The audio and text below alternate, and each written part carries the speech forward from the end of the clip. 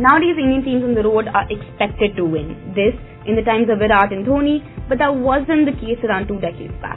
If you look back at how the Indian teams had travelled to Australia, India could not even draw a test match, let alone win one. I'm Shrida Agarwal, and this is our podcast series, Greatest Game of My Life, where we get sports persons to, share with us the greatest games of their lives. This week, I spoke to former India opener Akash Chopra, who picked the test from India's tour of Australia in 2003, when maybe the tide started changing for the men in blue in white. So the greatest game of my life is the test match that we played at Adelaide. It was 2003 December, where we were trailing, so Australia won the toss, they batted first, they scored a lot of runs.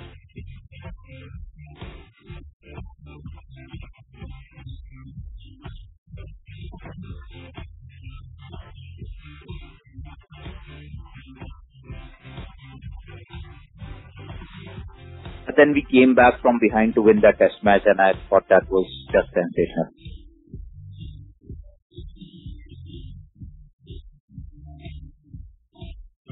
When we actually boarded that flight to Australia, everybody has written us off, including some of the board officials who said, it's a 4 test match, it's going to be 4-zip in favor of Australia. And of course, there was merit in that argument as well, because if you look back at how the Indian teams had travelled to Australia recently, the results were actually along the same lines. India could not even draw a test match, let alone win one. So we knew that we were up against an opposition that was on a rise. They were doing well, and they always had done well at home. So going into that test match, first test match was drawn in Brisbane. We drew a lot of heart from that game, because not losing in Brisbane was an achievement in itself.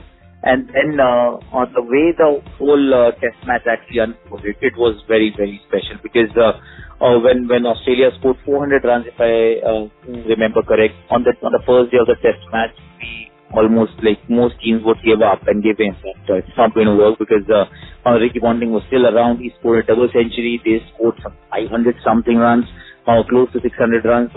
And then we were, even though we had a decent opening partnership in Sehwag, but then we lost 4 quick wickets and we found the barrel. In fact, following on was a very realistic possibility. From there, Rahul went on to score a double century. We scored, I think, 170.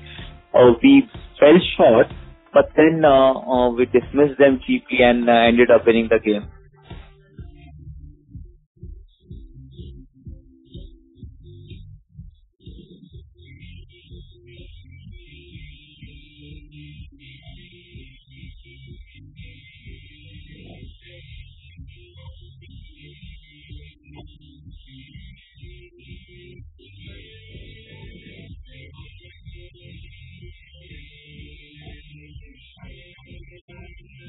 It took some time for all of us to realize, appreciate, acknowledge what we had just achieved.